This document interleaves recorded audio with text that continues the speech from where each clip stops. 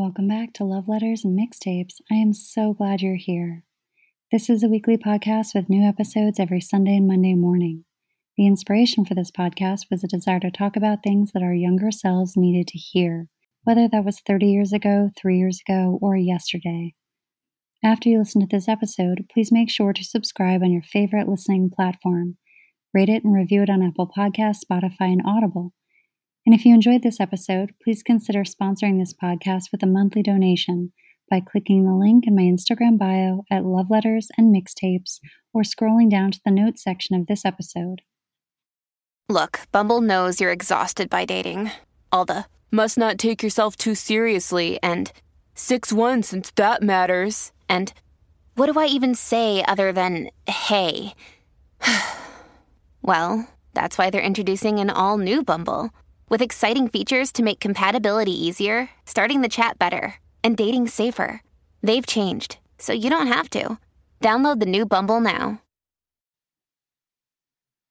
So I had a whole outlined episode for this week, as I often do, and I decided to shelve it this week and talk about something completely different.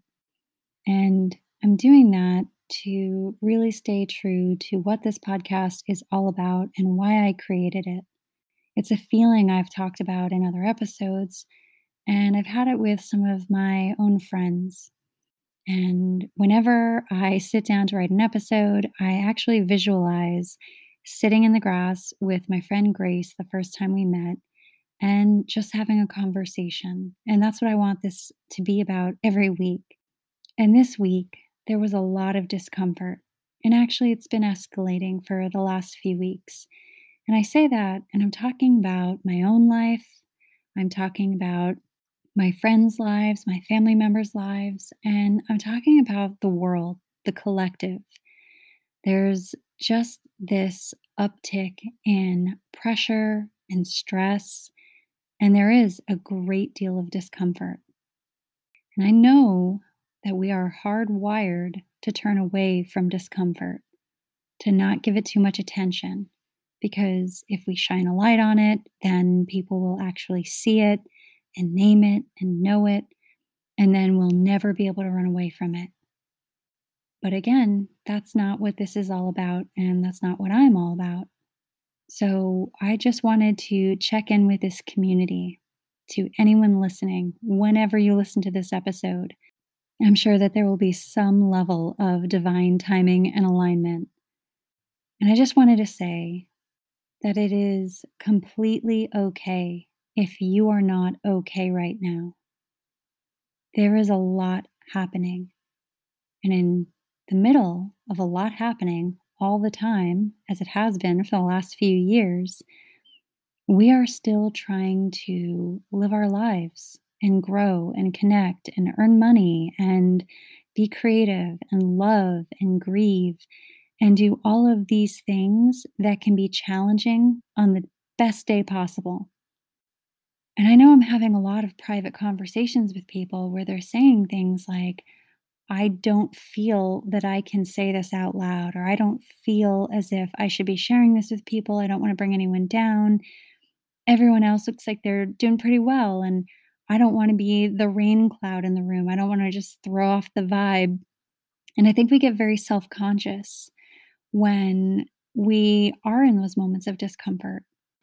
If I am in pain, if I am in fear, if I'm in stress or anxiety, or I'm moving through different levels of discomfort, I want to be completely alone because I do not want to have to perform in front of anyone. And I don't want to infect anyone with my bad feelings. And it's so interesting because it is at those critical moments when what we really need is community, and it is connection, and it's communicating with people and to feel understood and seen and heard.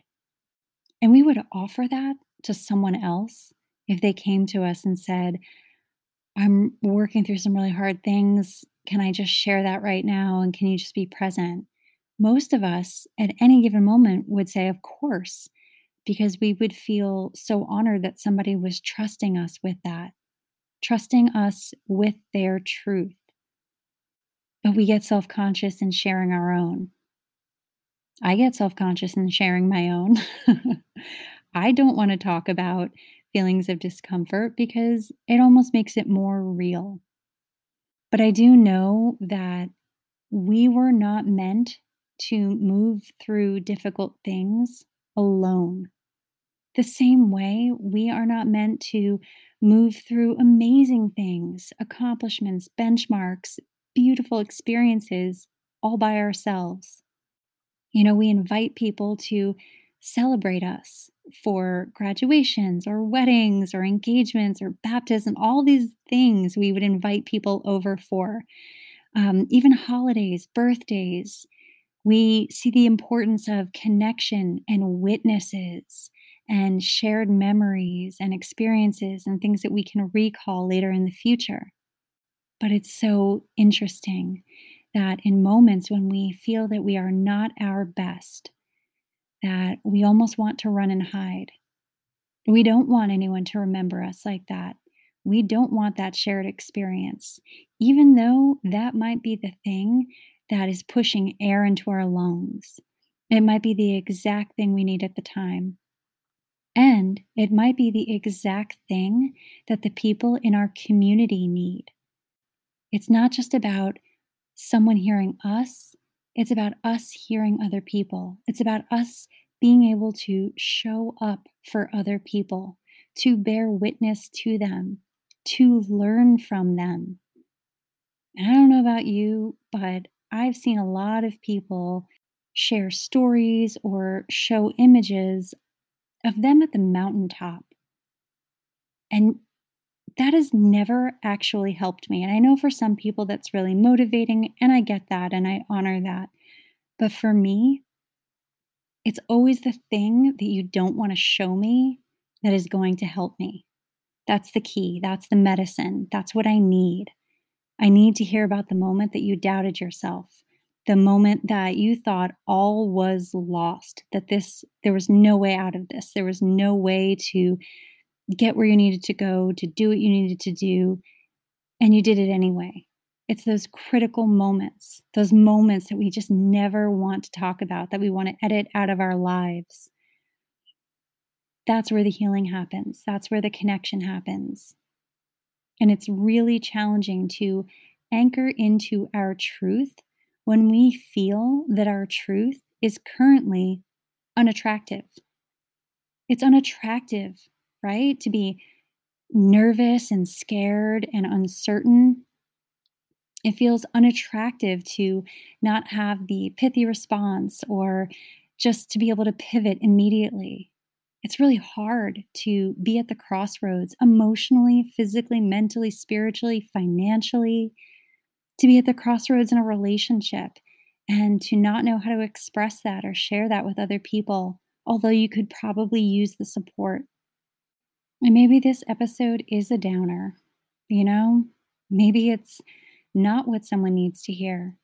But I know that there is one or two of you out there who are probably kindred spirits with me. And it feels so much safer to have your reality affirmed. And it almost offers some strength and a foundation. Because if we can all show up for the reality of our experiences and know that we are not alone, we know that this is not forever, that this is something to move through, to grow through, to use our emotional tools to tap into all of those things we've been learning through life. There's hope in that. And I know that hope has been very hard to come by lately. At least for me, it is. And it's interesting because I'm talking about connection and community and communication. And for some of us, we are scattered all over the world or all over the country, and we don't have that face to face community. Or that face to face community has really taken a hit in these last 2 years when we were all pretty separated. So, how do you rebuild? How do you reconnect? How do you recalibrate? I don't know. I don't have all the answers. I'm there myself. But I do know that every single time I have taken a chance and extended my hand in vulnerability and honored the truth of my current level of discomfort, it has been a life raft to someone in my own life, in my own circle who needed to hear that. They didn't need to hear my, the response I want to give everyone, which is, I'm doing okay, everything's fine. I think that that saves the relationship and it really just pushes people away. The people in my own life right now, they need to hear the truth because the truth just sounds different. I wrote something earlier in my notes app and it just happens to align perfectly with this episode. I wrote, "We all have things we think we can't or shouldn't say out loud, feelings too big for our bodies. I hope you know that there's room for you here. There's room for all of you. Sometimes it's the worst or most unattractive things about us, the things we think will push people away, which end up being exactly what someone else needs to hear to feel safe, seen, and connected. And that is something to think about at the end of the world and the start of a new one." I know this episode hasn't really followed the format of most of my episodes, but it felt really perfect for this week. And I hope it reaches you wherever you are and is exactly what you needed today. I wanted to share a piece by Hermann Hesse from his book Wandering, and it has saved me more times than I can count, so maybe it'll save you too. For me, trees have always been the most penetrating creatures. I revere them when they live in tribes and families, in forests and groves. And even more, I revere them when they stand alone. They are like lonely persons, not like hermits who have stolen away out of some weakness, but like great solitary men, like Beethoven and Nietzsche. In their highest boughs, the world rustles. Their roots rest in infinity, but they do not lose themselves there. They struggle with all the force of their lives for one thing only: to fulfill themselves according to their own laws, to build up their own form, to represent themselves. Nothing is holier, nothing is more exemplary than a beautiful, strong tree. When a tree is cut down and reveals its naked death wound to the sun, one can read its whole history in the luminous, inscribed disk of its trunk, in the rings of its years, its scars, all the struggle, all the suffering, all the sickness, all the happiness and prosperity stand truly written. The narrow years and the luxurious years, the attacks withstood, the storms endured, and every farm boy knows that the hardest and noblest wood has the narrowest rings, that high on the mountains and in continuing danger, the most indestructible, the strongest, the ideal trees grow. Trees are sanctuaries. Whoever knows how to speak to them, whoever knows how to listen to them, can learn the truth. They do not preach learning and precepts. They preach, undeterred by particulars, the ancient law of life.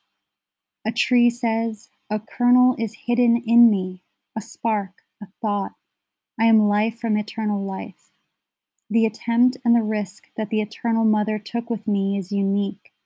Unique the form and veins of my skin. Unique the smallest play of leaves in my branches and the smallest scar in my bark. I was made to form and reveal the eternal in my smallest specific detail." A tree says, "My strength is trust. I know nothing about my fathers. I know nothing about the 1,000 children that every year spring out of me. I live out the secret of my seed to the very end, and I care for nothing else. I trust that God is in me. I trust that my labor is holy. Out of this trust I live." When we are stricken and cannot bear our lives any longer, then a tree has something to say to us. Be still, be still. Look at me. Life is not easy. Life is not difficult. Those are childish thoughts. Home is neither here nor there. Home is within you, or home is nowhere at all. A longing to wander tears my heart when I hear trees rustling in the wind at evening. If one listens to them silently for a long time, this longing reveals its kernel, its meaning. It is not so much a matter of escaping from one's suffering, though it may seem to be so. It is a longing for home, for a memory of the mother, for new metaphors for life. It leads home. Every path leads homeward. Every step is birth. Every step is death. Every grave is mother. So the tree rustles in the evening when we stand uneasy before our own childish thoughts. Trees have long thoughts, long breathing and restful, just as they have longer lives than ours. They are wiser than we are, as long as we do not listen to them. But when we have learned how to listen to trees, then the brevity and the quickness and the childlike hastiness of our thoughts achieve an incomparable joy. Whoever has learned how to listen to trees no longer wants to be a tree. He wants to be nothing except what he is. That is home. That is happiness. Until next week, make sure to hit the follow button on your favorite podcast listening platform. Check out this week's playlist on my personal Spotify account, and join me on Instagram and TikTok for daily journal prompts at Love Letters and Mixtapes. If you enjoyed this episode, consider making a monthly donation to support this podcast by clicking the link in my Instagram bio or scrolling down to the notes section of this episode.